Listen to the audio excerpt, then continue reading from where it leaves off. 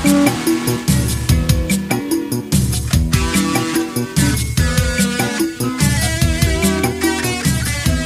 everyone, today is November 1st, 2018. Welcome to Neuroscientist Talk Shop, the University of Texas at San Antonio's Neuroscience podcast. I'm your host, Salma Qureshi.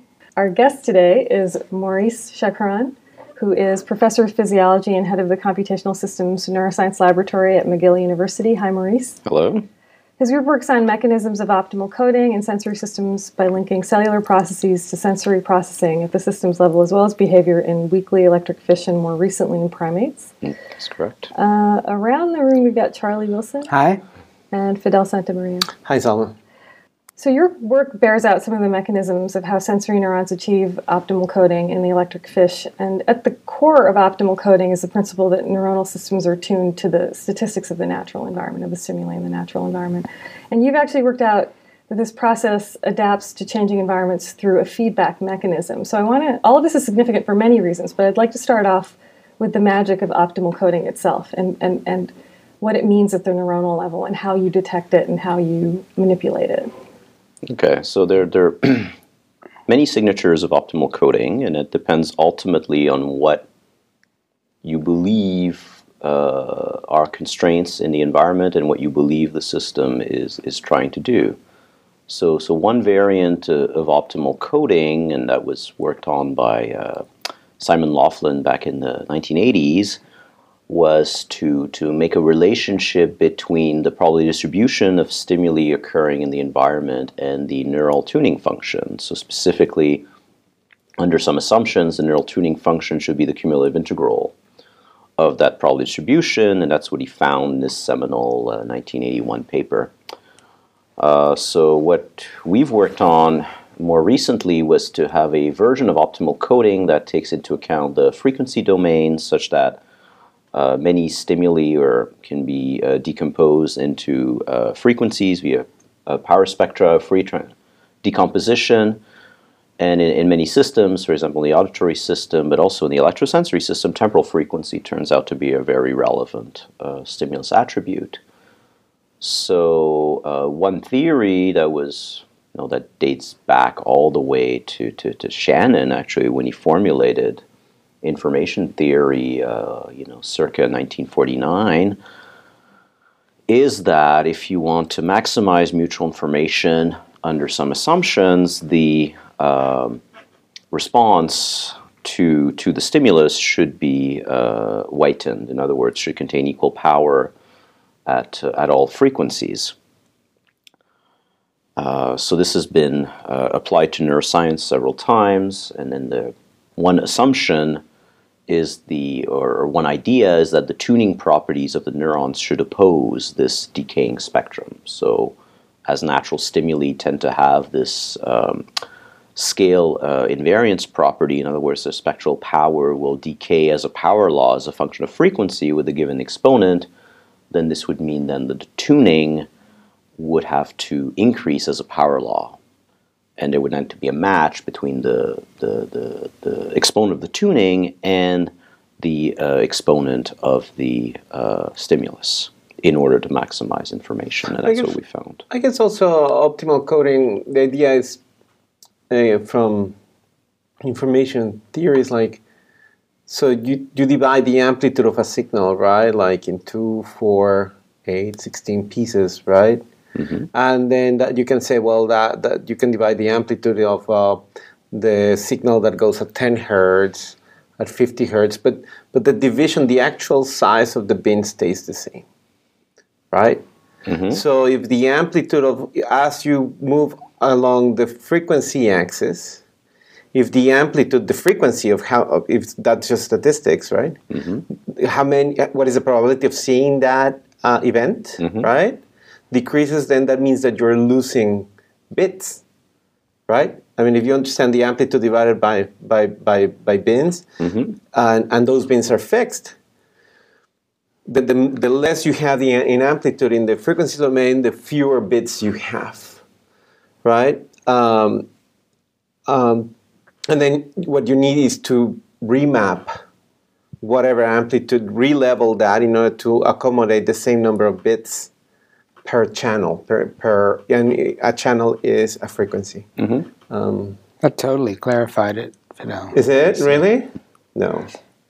Maybe not. But It makes sense. It makes sense if you assume the frequencies are all independent channels. Well, I mean that's the idea, right? The idea there is if you're, it's like saying you see green leaves. It's like that's going to be the highest number of things, right? You want, and then a tiger will appear every now and then, but tiger is really important, right, for your survival. So you want to encode the same amount of information than leaves to level that in order for the brain to then separate that information. That's kind of like leveling the playing field across the information, because green leaves are going to, it's the largest amount of variability in an image, for example. Yeah, so... But that's not the important one. Yeah, I mean, it's one way to see it. I mean, the way I see it is that frequencies with low power tend to be very weak signals, and so they are therefore more susceptible to noise than frequencies with higher power, which would, of course, be higher amplitude signals. So one way for the system to counteract this is to amplify the higher frequencies with weaker noise, in order to essentially weaker amplitude in order to protect from noise. And that's another way of looking at it.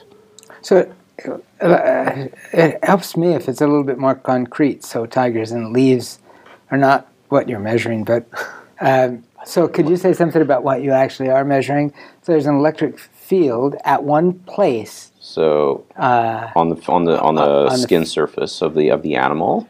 And the animal has a bunch of these, but you're basically sampling really close to some small number of receptors. So we're assuming that the image is going to be spatially uniform, which of course is not true entirely in reality, but to some extent will be. But anyway, frequency doesn't refer to spatial frequency. No, it'll be temporal frequency in this case. I mean, there is a spatial component, just like in the visual system. It's just that for us, it's much harder to sample things spatially because we'd have to put a bunch of, let's say, dipoles in the water. So none of this is concerned with the animal's ability to the resolution in space. It all has to do with resolution in time. Correct. So getting back to bits and stuff like that. These are time bits. Right. So you assume there's a signal that contains. That's a time-varying signal, and that there would be, you can decompose them into Fourier components, and that these different components are going to have different amplitudes. So for most natural signals, lower frequencies are going to be more represented or have higher amplitudes than higher frequencies. And in the actual fish, there's a carrier frequency, and so the resolution in time has to be somehow... Yes, but it's a high frequency for these fish, so it's 600 to about 1,000 hertz. And the frequency content of the signals we are looking at is less than 1 hertz. So we're way above Nyquist for those signals, right? So yes. Does the fish care about the... I mean, in principle, the fish could do better than what it's actually having to do in real life? Yes, but remember that it's energetically costly to produce this electric field. So the fish is actually spending a huge amount of energy generating this field 24/7, essentially. So the field starts a few days after birth and goes on 24/7 until the animal dies. So metabolically, they're basically generating this field, and they spend a lot of energy doing it. How do they do it? I mean, how do well, they that's $1 million question. So there's some of my colleagues, so Michael Markham at the University of Oklahoma, John Lewis at the University of Ottawa, have looked at some of the energetics. And the short answer is that the fish don't expend that much more energy than a non-electric fish, which means they must have somehow become more efficient with the rest of their metabolism, and how, I would not be able to tell you.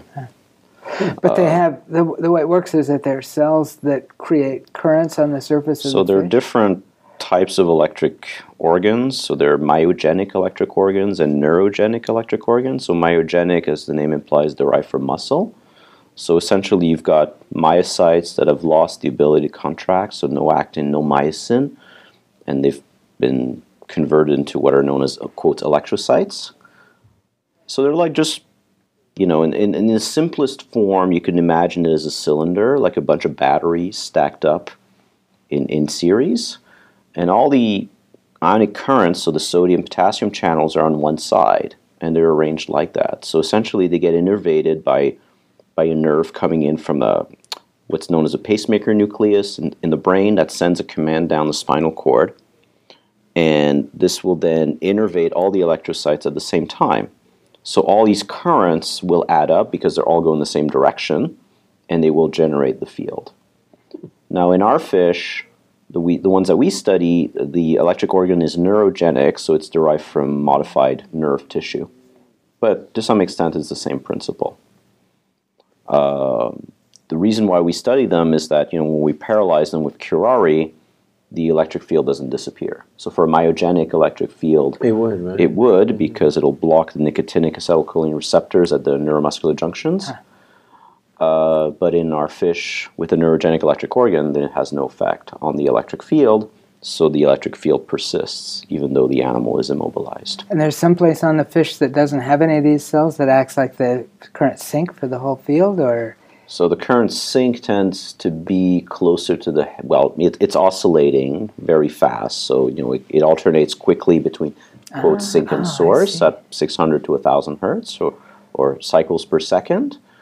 But the sink tends to be close to the neck. So if you look at these fish, if you look at their anatomy, it's quite interesting because all the vital organs, so the heart, the gut, kidney, and so on and so forth, have been really stacked towards the head. In fact, their anus is right near their chin, actually. So the whole rest of the fish is just for making the field. Basically, it's a tail and for movement and for electric organ. So, well, there are two advantages to that. A, it basically protects these organs. So, you know, predators, catfish, for example, will home in on them, in part using the electric field they generate, and they'll just bite their tail off. So, yes, this is traumatic for the animal, but they can regrow. They have regeneration properties, just like amphibians. And there are no vital organs there, like a heart, gut. Those would be, they would not be able to recover from that. So it's a way to protect them, and it's also protecting them from the current that they generate. Electric eels, by the way, strongly electric fish, have the same issue, but to, of course, a much larger extent, because they produce this 600 to 900 volt field, and the biggest question, of course, is why are they not electrocuted themselves when they generate that field, right? They can electrocute, prey, other fish, and so on and so forth, and that, as far as I know, is still unknown, how they are somehow protected from that. So the frequency of this field is invariant throughout life, you said. But it can vary. So it varies from individual to individual, but also an individual can vary their frequency over time. So they're cold-blooded, meaning that frequency will increase with temperature. So if you increase water temperature during the midday in the Amazon, for example, frequency will increase, and at night when the water temperature is colder, then it will decrease. And they have many behaviors in which it is needed for an animal to change its frequency. So the most famous behavior is called the jamming avoidance response. So this was worked on by Walter Heiligenberg, so back in the 80s and 90s. And the idea is this. So if you have two fish with very neighboring frequencies, i.e. their ED frequencies are within a few hertz of each other, let's say 1 hertz, then they will experience this 1 hertz beat. And this 1 hertz beat is very detrimental because it jams them. It prevents them from locating other objects, walls, prey. It really blinds their electric sense. It's as if, lights in the room would be oscillating at 1 hertz. We would be very hampered in our everyday activity. So in the jamming avoidance response, at least the classic one, the fish with a higher AOD frequency will increase its frequency. The fish with a lower AOD frequency will decrease its frequency. This will effectively increase the beat frequency by 10 hertz or something like that. And this will shift it away from the frequency range of prey or other stimuli. And this allows then the animal to electrolocate once again. So these lights around us, for example, oscillate at 60 hertz, but that doesn't bother us too much. So this is kind of the same idea for them, except they act, since the beat is created from the interaction between the two fields, each fish has to determine, okay, am I the higher frequency fish or the lower frequency fish? And therefore, should I increase or decrease my frequency? So Walter Heiligenberg did a very elegant set of experiments and worked out the circuitry that gives rise to that behavior back again in the 70s, 80s, and 90s. And so they can change their EOD frequency.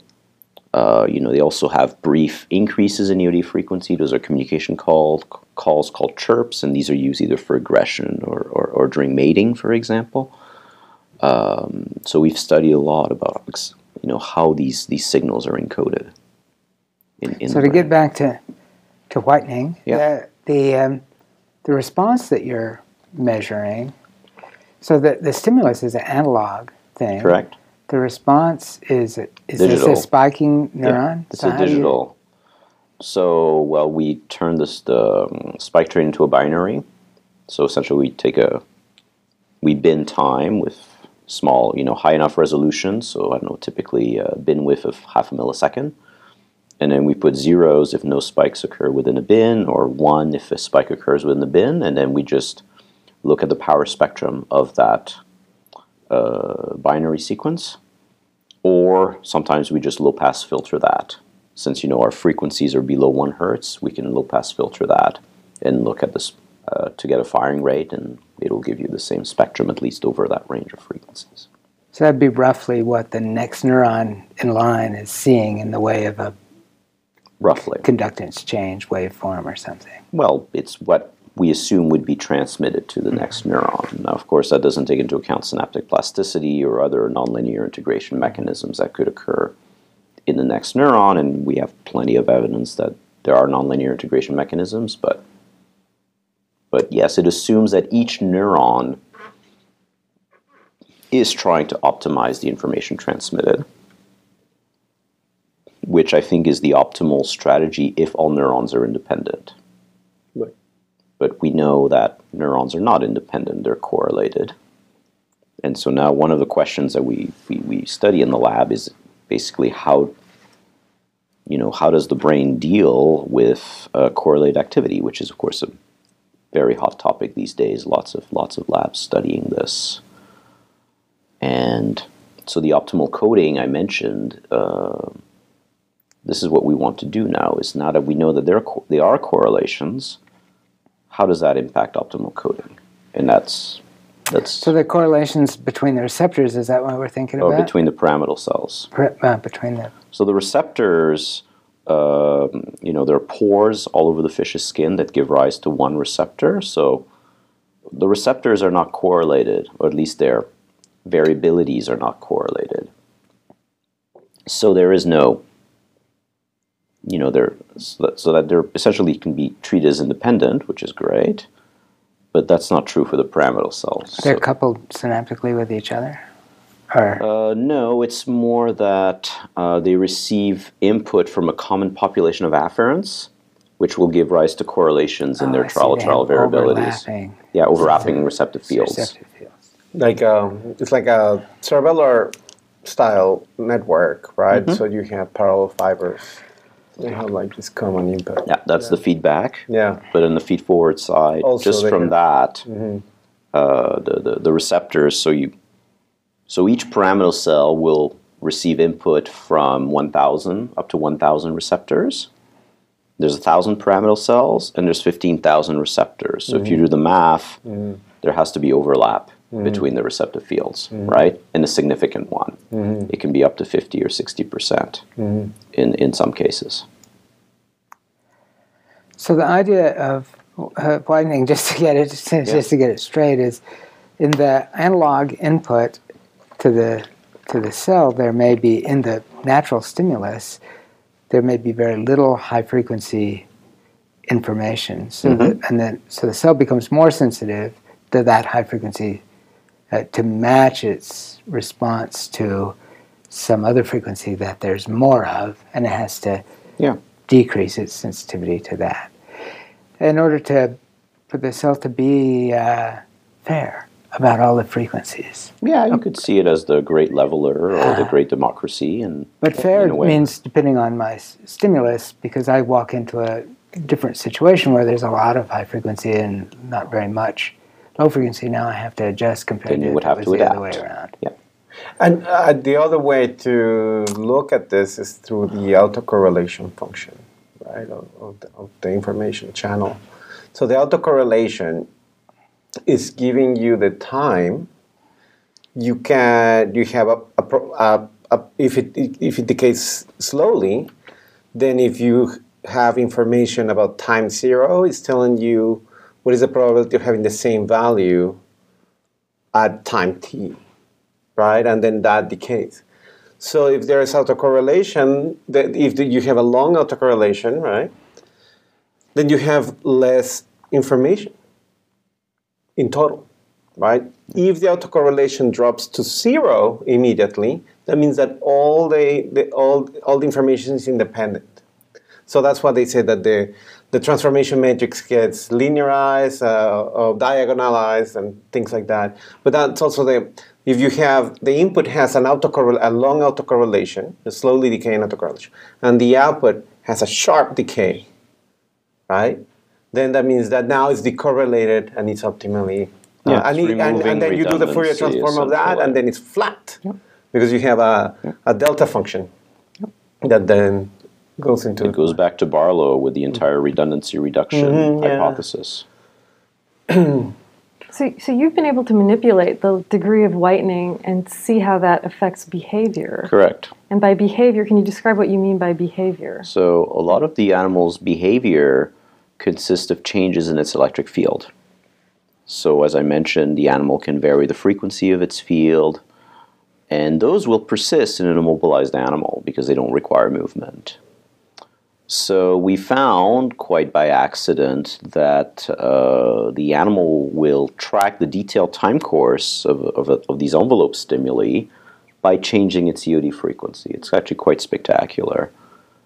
And this behavior, so if you look at the sensitivity of this behavior, you'll see that the sensitivity decays as a power law with the exact same exponent as the natural stimuli. So it's kind of matched to the stimulus for over 3 orders of magnitude. So what we found is that if we manipulate the tuning of the neurons such that they're not optimally encoding anymore, we can now change the way that the animal responds behaviorally such that it doesn't match the stimulus anymore. That's what we did with these pharmacological inactivation activation, which are highly artificial. I mean, this would never happen in real life or in a natural setting. But during these adaptation experiments, what I didn't show you is that the behavior also adapts and tries to match the new exponent. It doesn't get to it because those exponents are highly unnatural, but it tries to get closer to the exponent.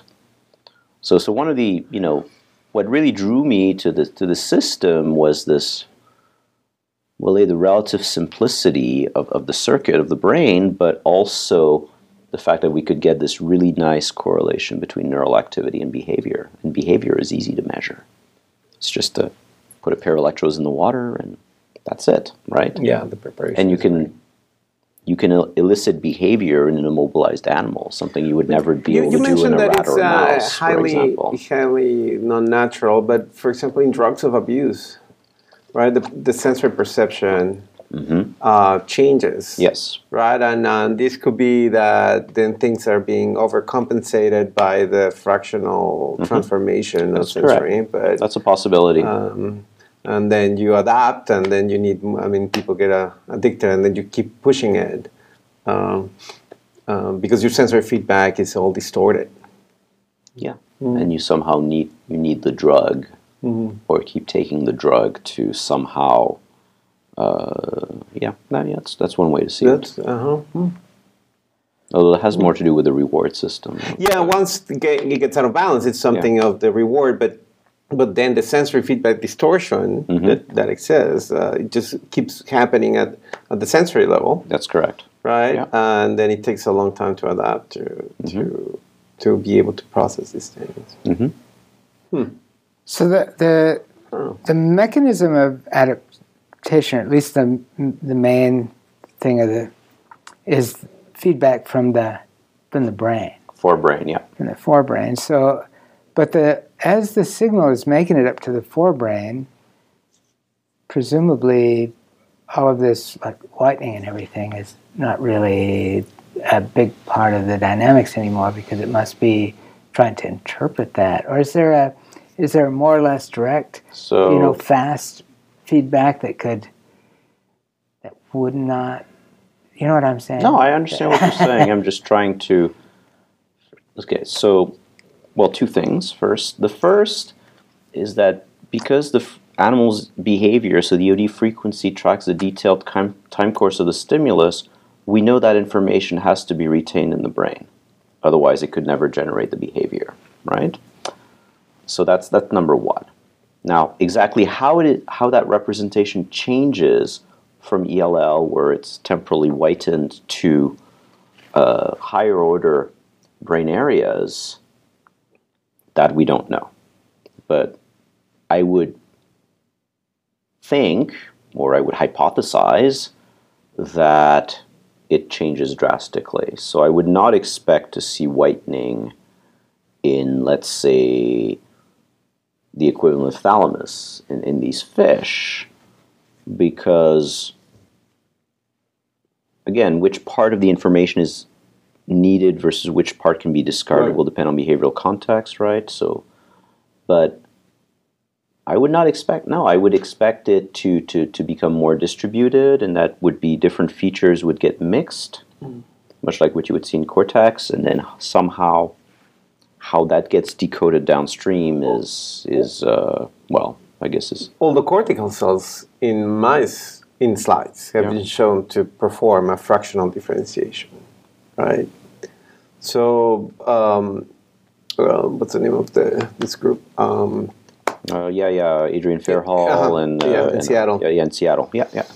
So they got slices from the cortex. And there's some other data that was not analyzed, like with this kind of techniques, but it's consistent with fractional differentiation across multiple cortical areas. Right, but is the input? I guess my question. We don't know if the input is. What is the input to those cells? Yeah, that would be the next question. That's definitely the way to. So prove it. Maybe they perform. I mean, yes, that would support that they perform fractional differentiation of their input. But I would be very, very doubtful if that input was exactly the outside stimulus. Right? Well, or whatever stimulus comes from the previous stage. Yeah, I mean, or, that would be basically, in the visual system, that would be amount to saying that retina and thalamus essentially don't do anything, which, of course, is not true. Yeah. So, so yes, I believe fractional differentiation can be used. Across brain areas. But the function could be different. Yes. Yeah, the function could be different. That's not to whiten it necessarily. Or it's possible they might want to temporarily whiten their input, but their input is not necessarily going to be exactly the natural stimulus. Right. I think it's going to be a lot more complex than that, would be what I would hypothesize anyways. So the neurons that are responsible for the response Are they the same neurons that feed back to the response, receptor? behavioral response? The behavioral response that you Okay. measure, which are, those neurons are projecting to the skin, Well, they're right. projecting the electric organ to the electric organ, generate the field. to the yeah. electric organ to generate the field. Are they the same neurons that provide feedback to the No. pyramidal cells? No. It's a different set of neurons. So the way the field is generated is that there's a brain area called the pacemaker nucleus, as the name implies. It just sets the pace. So these neurons have strong gap junction coupling, and they will all fire in unison, one spike per cycle of the field. So if the field is at 1,000 hertz, these neurons fire 1,000 spikes per second, 24/7. So to change the frequency, one simply needs to change the frequency of firing of all these neurons. So if you want a 1,005 hertz, then you need 1,005 spikes per second. So this signal is very different, I would think, than the signal that is being received back from to the pyramidal cells, which are on the sensory side.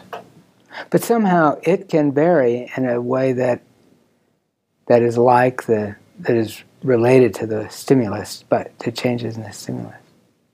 Well, what the feedback does is it can help set the tuning of the neurons to optimally transmit information as to the time course of the stimulus downstream. And then this information has to be decoded or unpackaged, if you will, in some way to give the behavior. Exactly how, we do not know. But wasn't there this work on the ELL about like that it's very similar, making these analogies to the cerebellum, that it generates this kind of prediction of what the electric field is going to be. Then the feedback comes, and I got the idea it's going to be all local when you describe that that it depends on the forebrain. But you know, like there will be the feedback, and then there will be the training, and you will have your equivalent of clumping fibers and parallel fibers. So that's in a different context. Mm-hmm. So the classic studies on this are illustrate the following problems. So the fish has an electric organ in its tail. So in order to move, it has to move its tail.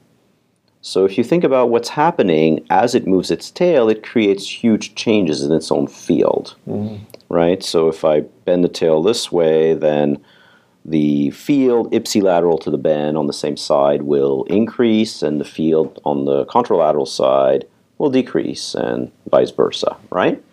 So by just doing this, it'll create large 30-40% changes in its own field that's been measured multiple times.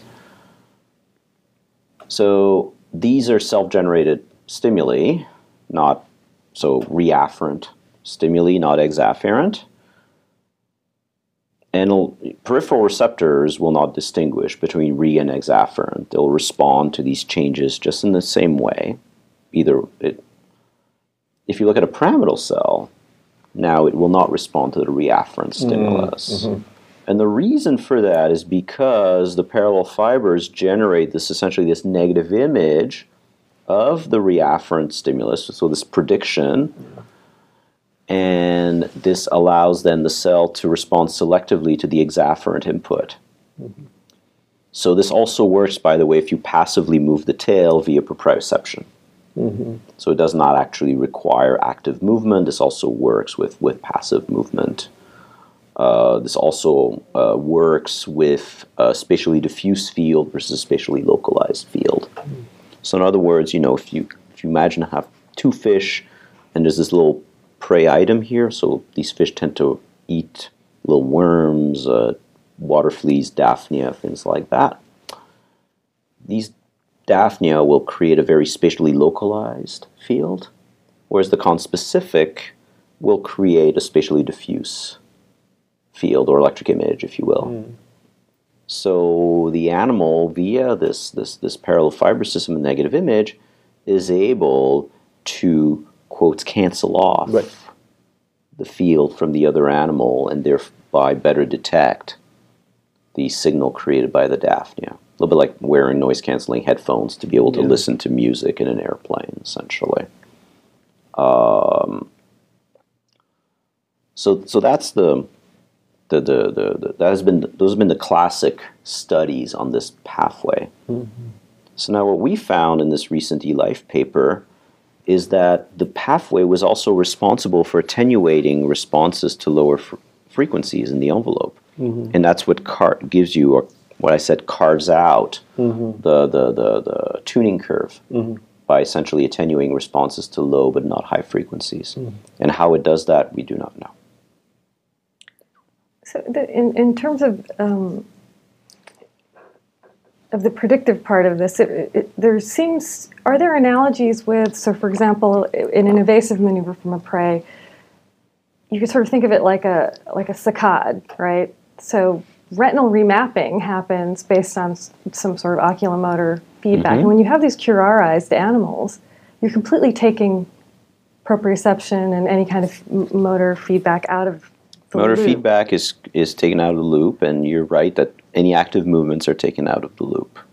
So the changes that you're, I guess the metaphor of the saccade in terms of how the retinal remapping happens onto the electric field of the fish. Are we looking at sort of, are you imagining that this is motor remapping or motor the anticipatory fish remapping? do not, I would not say perform, quote, saccades in the sense that they're not as high sudden or high frequency as, let's say, our saccades, Yeah, like so the when latency scanning an really image, matters, for example, or looking at a painting in a museum. So what they will, however, we also generate microsaccades, right, to essentially counteract the adaptation in our visual system and to prevent the visual image from fading, or the response to the visual image from fading, even when fixating a given target. So Right. the animal has the equivalent of that. So this was shown by colleagues at NJIT and at Johns Hopkins University, so Eric Fortune and Noah Cohen. And so during the day, the animal love to stay in these little tubes because it hides them, masks their electrical signature, they feel safer. So what they found is that if you move the tube or the refuge, then the animal will swim to track the position of the refuge, sort of like this. So if there's light, the animal gets both visual and as well electrosensory information.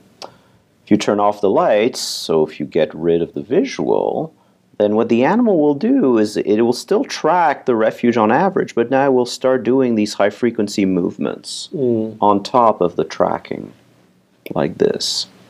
And so what they've hypothesized is that these would be the equivalent of microsaccades for the animal. So instead, by doing these high-frequency longitudinal movements, the animal is able to counteract the adaptation properties of its own sensory system because it cannot rely on visual information anymore. But if it can rely on another source of information, sensory information, so vision in this case, then the amplitude of these movements drops dramatically. It's a little bit like us moving our fingers over a surface. Yeah, it's a form of active sensing, essentially. So in our last couple of minutes, can you just say something about the generalizability in your primate models, how you're working You mean through my some of fish that? model or my primate models? Yeah, Okay. moving up to Okay. primate.